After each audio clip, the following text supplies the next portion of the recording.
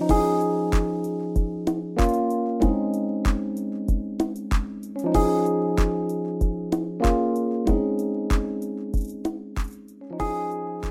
excited to be here today. I'm excited to be with you today.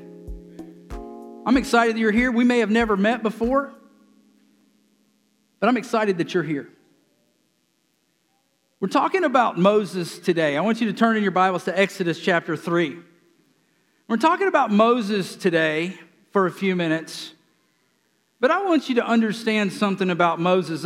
First of all, if you talk to someone in the Jewish culture that's in even a Messianic Jew that is all about Jesus, but they're Jewish, and they would tell you Moses is a pretty central person in their faith, in their religion, as someone who really has done an amazing thing for all of us, by the way.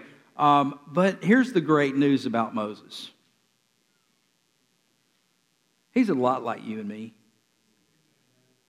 Honestly. We're going to learn that today. We're going to see that today. So what I want to ask you to do is, as we, by the way, if you're a guest with us today, we're glad you're here. And we're walking through the Bible chronologically this year. Everyone has the opportunity. We've even got some Bibles down on the Welcome Center. You can pick one up. You don't have to make the $5 donation, but if you do, wonderful. If you don't, just pick one up. Make sure you have one. And we're walking through the Bible all year. We're reading the Bible. I hope you're reading along with us still, and it's a wonderful, wonderful thing to have conversations about what we're learning in Scripture during the week with folks, just kind of like, hey, what do you think about that or whatever? And so this week we're going to be kind of focusing in on something that even in our worship service, we started when we sing our singing portion of this worship service, we were talking about that He is the great what? I am. And around the burning bush is where He said that, right? For the first time, Moses said, who am I going to tell them sent me? What's your name? And God said, I am that I am. And that is who God is. He is, and a pastor once said, I know that I know I am, but I know I'm not, right? And so that's important. His name is Louis Giglio, and he said that, and I never forget him saying that because it just resonates in my mind so many times when I get that flipped. Like, I know that y'all never think it's all about you. I know it's probably just me. But sometimes I get that flipped, and I think that, why isn't it going the way I want it to go? Why aren't things falling in place for me?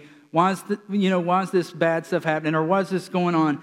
Or it's just about me, mine, and my, and I just want everything that I want. I want it when I want all those things. And it's really not about me at all. I mean, a great thing is that God loves me so much that He would chase and pursue me and give me Jesus Christ. That's incredible. Just like He did you, okay? And He loves us, and He wants this great, incredible thing called a relationship with God. What an incredible thing that we get to participate in and be a part of. And this picture right here that we see with Moses, we're going to be able to relate to and identify with today.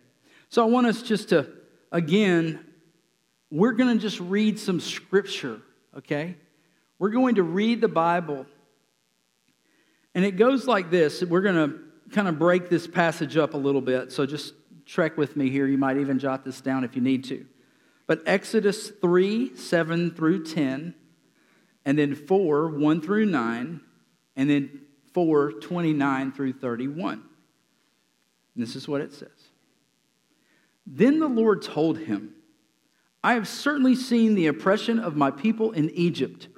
I've heard their cries of distress because of their harsh slave drivers. Yes, I'm aware of their suffering. So I have come down to rescue them from the power of the Egyptians and lead them out of Egypt into their own fertile and spacious land. It is a land flowing with milk and honey, the land where the Canaanites, Hittites, Amorites, and Perizzites, Hivites, and Jebusites now live. Look, the cry of the people of Israel has reached me, and I have seen how harshly the Egyptians abuse them. Now go, for I am sending you to Pharaoh. You must lead my people, Israel out of Egypt. Chapter 4, verse 1. But Moses protested again. What if they won't believe me or listen to me? What if they say, the Lord never appeared to you? Then the Lord asked him, what is in your hand? It's a shepherd's staff, Moses replied. Throw it to the ground, the Lord told him. So Moses threw down the staff and it turned into a snake. Moses jumped back. Then the Lord told him, reach out and grab its tail. Now that's interesting because anybody knows you don't grab a snake by the tail. Can you see Moses like rebuking God, like correcting him? Lord, we don't do that. God said, grab it by the tail. So Moses reached out and grabbed it, and it turned back into a shepherd's staff in his hand. Perform this sign, the Lord told him. Then they will believe that the Lord, the God of their ancestors, the God of Abraham, the God of Isaac, and the God of Jacob, really has appeared to you. Then the Lord said to Moses, now put out your hand inside your cloak. So he puts his hand inside the cloak, and when he took it out again, his hand was white as snow with a severe skin disease. You've heard of leprosy. Now put your hand back into your cloak, the Lord said. So Moses put his hand back in, and when he took it out again, it was healthy as the rest of his body. The Lord said to Moses, if they do not believe you and are not convinced by the first miraculous sign, then they will be convinced by the second. And if they don't believe you or listen to you, even after these two signs, then take some of the water from the Nile River and pour it onto dry ground. When you do, the water from the Nile will turn to blood on the ground. We're going to skip down to chapter 4, verse 29 and 30, or 31. Then Moses and Aaron returned to Egypt and called all the elders of Israel together. Aaron told them everything the Lord has told Moses, and Moses performed the miraculous signs as they watched. Then the people of Israel were convinced that the Lord had sent Moses and Aaron. When they heard that the Lord was concerned about them and had seen their misery, they bowed down and worshiped. Oh, Heavenly Father, today, we come to you, we come into this room, we gather here in this building, in our life groups, in our Sunday school classes, we gather for new members classes, we gather for fellowship and for even fun here together. We gather to worship you in all of your glory and splendor. We gather to learn from teaching of your word, for correction and reproof in our own life. Lord, today teach us in this story that happened so long ago, but it matters so much to us even today. We pray this in Jesus' holy and precious name. Amen. I want to back up for just a second, and I want to take you to where this story is happening.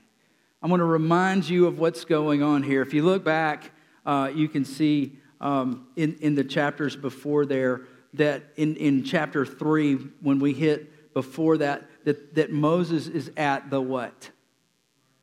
He's at the burning bush.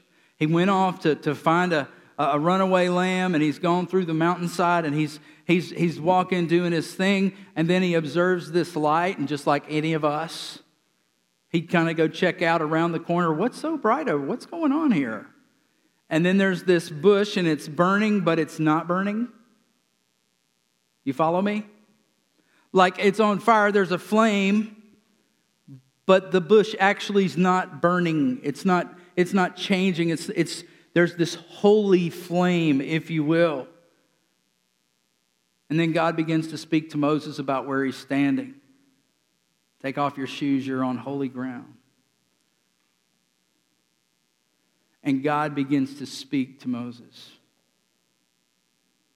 Moses didn't look back at God and say, I don't have time, I'm looking for a lost sheep. Moses didn't just totally and completely freak out. He actually paid attention to what God was doing and listened. You know, sometimes God puts a burning bush in our life. As a matter of fact, I would say that at that point, that divine moment, that kairos moment in your life where he called you to follow him, that was a divine moment in your life. that we could even consider, you ready? A burning bush moment in your life. And many of you could go back to that day and that place, and you could talk about that burning bush and what God did there. You could talk about the point in time and call. And my call from God came, and I've shared this with you before, at RA camp, around a campfire, around a fire. And I heard the Lord speaking to me about what we call full-time Christian ministry. I didn't know at 12 what that meant. I just know that He was calling me. And I began to walk in that process, never perfect, but just listening, just waiting, just there. God's called you. And I just want to plant this seed in your mind that sometimes when you're struggling where you are, sometimes where you're struggling in your thing that you're struggling in, it's not that you need a new thing. It's not that you're tired of the old thing and that you need a new thing, a new place, a new people, a new thing, a new whatever. What's actually going on is this, is that you and I need to return to the burning bush. We need to go back and we need to listen. We need to see what God has done, what He is doing, and what He wants to do in our life around that burning bush. And I would say this to you today as an aside, as a short, sweet sermon. Stop running from God. Run to Him. So as we see this story unpacked, Moses is in the middle of his life and he's interrupted by this burning bush. And God begins to speak to him, and the thing that he begins to tell God is how his people are hurting, and that is no news to God, right? God already knows that you're hurting. He already knows that His people are struggling. He already knows what you're going through. You ready? Before you go through it. He knew that this was all going to happen. He knew that this was going to take place. It didn't surprise Him at all. And in verse 7, he said this, "Then the Lord told him, I have certainly seen the oppression of my people in Egypt. I have heard their cries of distress because of the harsh slave drivers. Yes, I'm aware of their suffering." God's people were suffering in this story. I'm going to do something. I think I know the answer. Have you ever suffered? Let me see your hand. Now, let me explain something. You're suffering. I'm not making light of it. Okay? Probably some of the worst suffering that we could have on this earth is if you lose a job and you don't know why. If you lose some friendships and relationships and you don't know why. You have a loved one that's very close that dies suddenly or that is gone at all, and you really struggle through those things. You have someone who's been in your life for a long time in a sickness or illness, and you suffer through that and you struggle. You have a child that's gone off the deep end, and you struggle through that. And we have these sufferings, but I don't think any of us have been whipped because we didn't make the bricks right that we're building the Pharaoh city with, right? That we haven't been under constant scrutiny of torture. Now hear me. Church in America, this is very important. You and I have brothers and sisters around this world that are being persecuted like that. There is right now a persecuted church. And it's not a joke. And we have brothers and sisters in Christ that will never meet on this earth, that will probably meet in heaven, that have been tortured, even to the point of killed for the sake of our Lord and Savior Jesus Christ. So we need to understand that this idea of suffering that we have, honestly, is not real suffering compared to what a lot of people struggle with. Now, the caveat is this. Sometimes our suffering takes us off Christ. That's where we got to get that hope back. We got to keep our eyes back, because once you lose your hope, you're in big trouble. So don't lose your hope. This story is a story of hope, by the way. Keep your eyes on the Lord. And let me say this. If you're struggling to the point where you need help with that, and you don't reach out, to someone like me or to someone that's a trusted mentor or friend that you know, I'm just going to say it just as point blank as I can. It's on you. I have connections and relationships with Christian counselors and people that I can connect you with. There are people in this room that I've done that with. I've even gone myself. Because it can help you refocus and make sure you put your eyes on the main thing, which is Jesus Christ. So don't just blow that off. Don't just say, well, I got this, I'll figure it out. If you need help, please reach out. The people were suffering. The people were suffering, and I think I would be amiss right now if I just didn't do something with our church. I want you to join me in prayer. I want you to just raise your right hand up with me in agreement, and let's pray for the persecuted church around this world right now.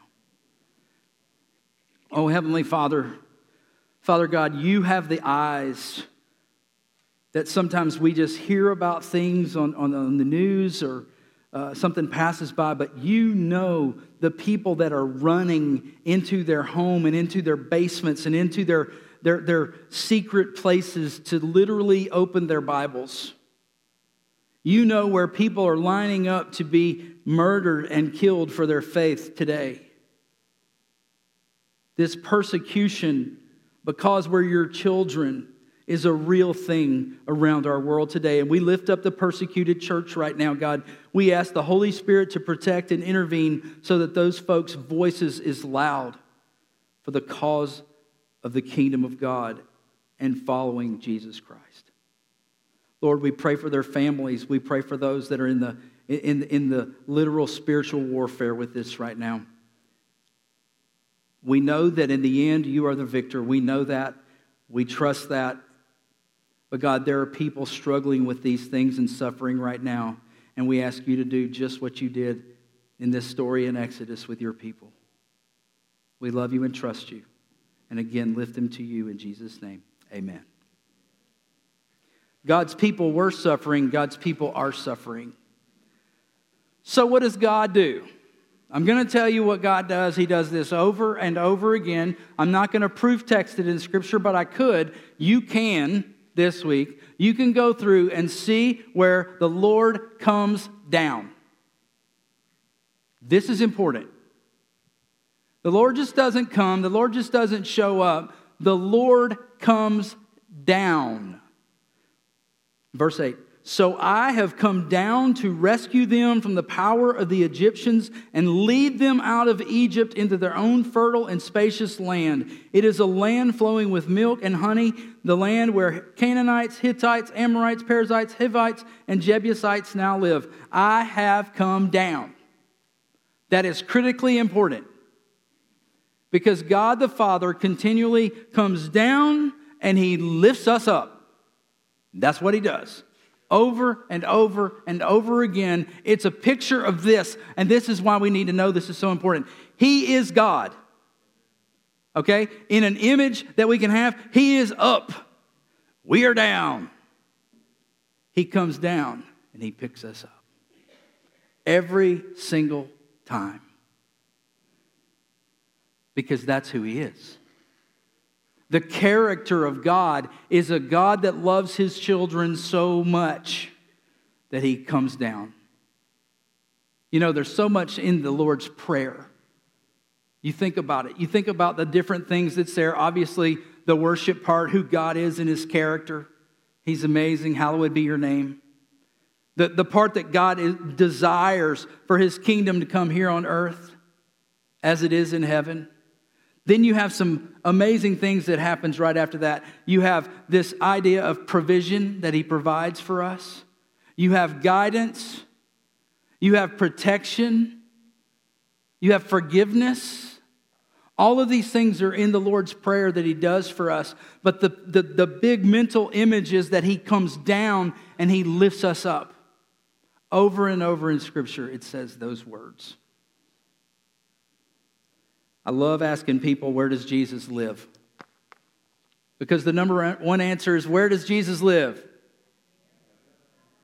Okay, I'm hearing some no. That's good. We're teaching here. That's good. I hear in your hearts and heaven and all these things. We know right now, if Jesus had an address, it would be the throne room of God. Okay? Because he is on the right hand of the Father right now. One day God's going to say what? Go where? Go get your bride where? Down, right? So he's going to come down and he's going to lift us up again. He's going to do what he does. Y'all, it's over and over and over, and the mental image is the same because God is on the throne and Jesus is on the throne right there with him. Thank God for God, right? Because he gives us God, the Holy Spirit, right here with us. Amen, hallelujah. The Holy Spirit comforts us, guides us, protects us. Anybody ever, you think you've been protected by God? Man, look, Rusty just said, hey, we need to grab a cup of coffee. Come and grab a cup of coffee and let's share God stories, amen? Let's just share stories about how God showed up. Man, I'm going to tell you what, I could tell you stories that make you cry. You could too. Because you see God showing up in these incredible ways. The Lord comes down. Not only does the Lord come down, he does something else, which is really interesting. Because I don't know if I was God if I would do this. Y'all ever play that game? Well, if I was God, I would... No, I wouldn't do that. No. Maybe I would. Watch this. In verse 9 through 10. Look, the cry of the people of Israel has reached me. I have seen how harshly the Egyptians abuse them. Now go, for I am sending you to Pharaoh. You must lead my people Israel out of Egypt. The Lord sent Moses. The Lord sends you. The Lord sends me. The Lord wants us doing his work, his call, his burning bush moment in our life, wherever he tells us to go and be and do. I've seen people that are happy, go lucky in a world like this, in a church like this. They're doing their thing. I know a successful businessman growing up in my home church, very successful. Family, 3 kids. God really commands this guy, I need you to do something. I need you to change everything in your life. He sells his home in our neighborhood. He takes his family and they move down to New Orleans Seminary, and now he's a pastor. Been one for years and years and years. But it didn't start out that way. I even know a guy, his name is Charles. He went through seminary. He went through all those things. He was a missionary in Spain. He was a pastor. He was a youth minister. He was all these things. He was a pastor in Mississippi, and God said, I want you to stop being a pastor. I want you ready for this? Master's degree, all this stuff. He told Charles and his wife, I want you to go back to junior college and become an electrician. And my brother Charles changed everything in his life to be obedient to God. And God has blessed every day of his life. I didn't say the suffering was gone. I didn't say it was easy. I didn't say there weren't hard, difficult, trying things in his life. I said he was obedient and God has blessed it. He has blessed his days. Charles says that he has more freedom to share the gospel. And it's absolutely amazing how people in this big corporation he works at and keeps all the stuff going on with electricity, all the stuff he does, that people just in droves come to him. Every single day they sit down and have that cup of coffee and he shares Jesus with them. The point is really, really simple. Whatever God tells you, you obey it and you do it. And don't give me, hey, I don't know what God's doing. I don't hear. Listen, there are some simple ways you can hear God. Now, these are going to sound real churchy when I say them. Greg, you ready for this? 2 Gregs right there together. That's good. Greg squared, y'all ready for this? Here we go. This, y'all really. 3 things. Pray. Read the Bible. You ready? Write it down. If you pray and you read the Bible, or you can flip it. Read the Bible and pray. Either one. You read the Bible, you pray, you write it down, you will hear from God. because that is a promise in His Scripture. Go read Habakkuk chapter 2. He will speak to you. You write it down, hear what He says, and obey it. Do what He says, because He wants to send you specifically, uniquely, where you are for what you're doing. He has wired and created you for just that type service. But what do? Verse 1 in chapter 4, but Moses protested. See this next word? Again. What if they won't believe me or listen to me? What if they say the Lord has never appeared to you? I think it's 5 times right there, 4 or 5 times, that Moses says, what are you talking about? Me? Not me. Certainly not me. God, you don't understand. I've got all these reasons why I can't serve you. All these reasons why I can't lead those people. I can't go talk to Pharaoh. I can't do it. I'm not slick enough. I'm not good enough. My words don't come out right. How many excuses have you given God? How many times have you heard from God? You knew you did, and you just blew it off. You said, no, I can't do that, Lord. Moses tries to get out of it and some people say things like, God is so forgiving. Look, He turned him down. Like He was turning him down 5 times and all this kind of stuff. Let me tell you what, if Moses hadn't had a good woman, what would have happened? Somebody read the story, right? His good woman was Zipporah. And she literally saved his life from who? From God, because God was going to kill him. God was at the point of, I've had enough with you, man. Not that any of us men could relate to being stubborn or set in our ways. But if it wasn't for his wife, he would have died and the story would have changed and somebody else would have been the character. Stop protesting with excuses. Start being obedient to what He's calling you to do. Then God gives signs, and you know what those signs are? They're crazy. They're the signs of the snake and the staff. They're the signs of the leprosy and the healing. And then the signs of the blood and the Nile. All these signs happen, all these things happen. And you remember what Pharaoh did? He got his witchcraft sorcerers and all to try to mimic God's ways and everything, That never seemed to faze God, did it? God just kept doing God stuff, didn't He? God knew what was going to happen in advance. God wasn't trying to change Pharaoh's heart with that message, with those signs. He was trying to get the attention of His people. He was trying to get His own children to pay attention to the Father.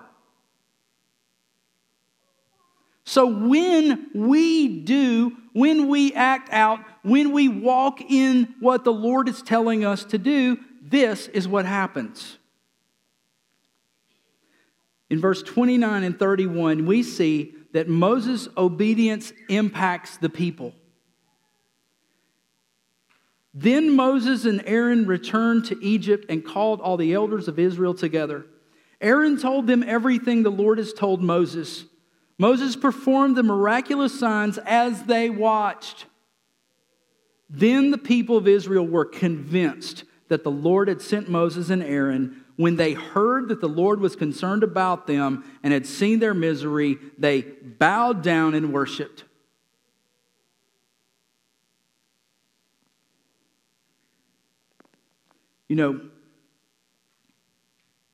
This idea of bowing down in worship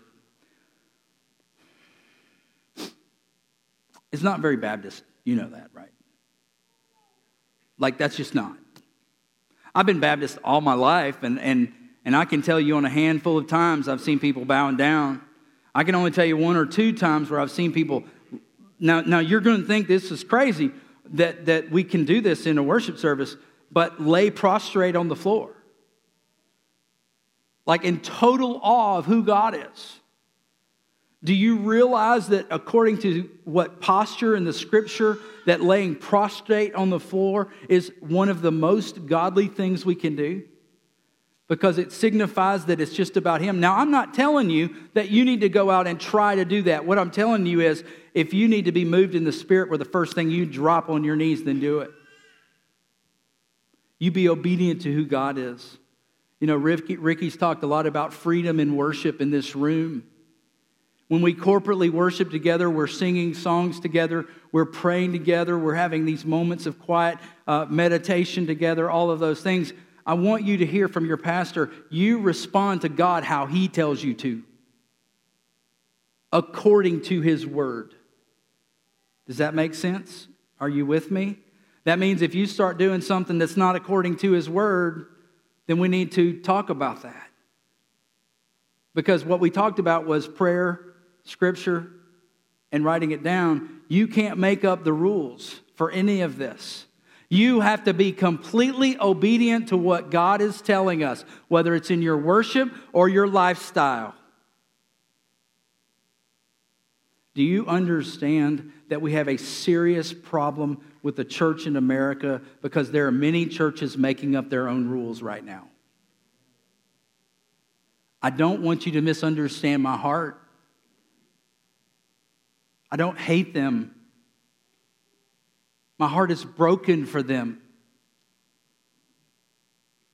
I feel so concerned about our churches that are making up their own extra biblical rules, regulations, and things to do or not do, or things to blow off or just make convenient for their people. There's so many things I could give you examples of, but there are things we cannot do according to God's Word if we want to live in His blessing. Why? Because His name is I am and yours is I am not. It's that simple. So what we do is this. You may need to go back to the burning bush today. You may need to go back to that place or that time or that thing. This altar may represent that, and you want to come down and pray, and you just want to say, God, do whatever you want. I need to revisit that burning bush because I need to hear that call again. And then you be obedient to it. God will open doors. He will start communication. There will be conversation in your workplace you never thought would be there. There'll be some incredible things that happen. But you have to be willing and obedient to live out the call God's put in your life. Let's pray together. Oh, Heavenly Father, as you continue to take us through this incredible journey, you show us things that we need to know. You show us things that will impact us in the days ahead. But today is one of those days it's kind of like going to practice.